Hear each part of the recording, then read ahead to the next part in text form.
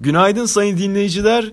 Yanımda Bora sunucu var ve bugün yeni bir programa başlıyoruz. Bu program bir hafta sürecek ve şarkılar hakkında konuşacağız, belirlediğim şarkılar hakkında. Bugünkü ilk program pazartesi günü çekiliyor. Yanımda da Bora var. Merhaba Bora. Merhaba. O zaman program başlasın.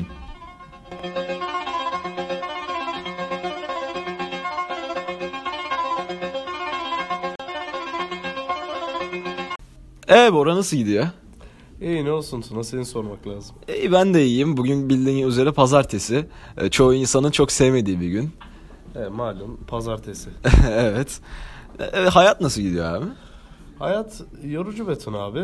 İşte okula gidiyorum. Bugün de yolda işte seninle karşılaştım. Yoksa şu an dersimde oluyordum.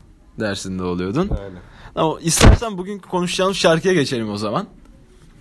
Tabii ki. Tabii geçelim. Şarkı The Cranberries grubunun Zombie şarkısı. Bunu biliyorsun tabii. Tabii ki de biliyorum. Nasıl bir şarkı, anlatır mısın bildiğine göre?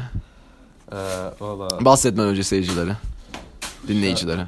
şarkının bir tek hani sevdiğimi biliyorum. Bir savaştan ya da en azından Evet. savaş unsurlarını içerdiğini biliyorum ama öyle onun dışında anlamı hakkında pek bir bilgim olduğu söylenemez. O zaman ben de hem dinleyicilere hem de seni biraz aydınlatayım. Şarkı İngiltere'de olan bir terörizm hakkında yazılmıştır. Bu çocukların katliamı üzerine. IRA diye terör örgütü çocukları katlediyor ve hani bu grubun solisti Dolores O'Riordan da bundan çok etkileniyor Bora. Evet. O yüzden Zombie adına bir şarkı yazıyor ve hatta bu grubun çıkışa geçmesi, şu anda adının Cranberries diye anlanmasının sebebi bu şarkı, Zombie. Evet. Çoğu insan da biliyor zaten bu şarkıyı. Bu albümü 93'te çıkarıyor. Bu arada hiç klibini izledin mi Bora? Hayır, izlemedim Tuna. Klibinde de fark ettiysen bazı sahneler dışında bütün klip siyah beyazdı. Bu olay ve durumun anlamına göre siyah beyaz çekmişlerdi.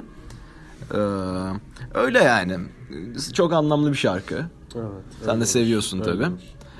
Bu arada ekstradan bilgi vermek isterim sana. Spotify'da 274 milyondan fazla dinlenmiş ki bence çok büyük bir sayı. Yani evet, 8 milyon insan olduğunu düşünürsek dünyada. Öyle. Beğendim valla, yani zaten şarkıyı her zaman benim en sevdiğim şarkılardan biri olmuştur ama bu anlamı öğrenince de bir derinlik kazandığını söyleyebilirim. Evet, bence de The Cranberries grubunun yaptığı çok değerli ve anlamlı şarkılarından biri. Ben de çok severim. İstiyorsanız bir dinleyicilere dinletelim Bora şarkıyı. Evet, dinletelim Tuna. Tamam. Evet Bora, ilk programın sonuna geldik. Nasıldı program? Sevdin mi öncelikle? Evet, ne düşünüyorsun? Ben çok keyif aldım. Keyif aldın. Ben de keyif aldım. Şarkıyı beğendim. Zombie zaten biliyordun şarkıyı. Biliyorum, evet. Seyirciler de umarım beğenmiştir. O zaman programa katıldığın için çok teşekkürler Bora. Ben teşekkür ederim. Bir sonraki programlarda olursa görüşmek üzere. Görüşmek üzere.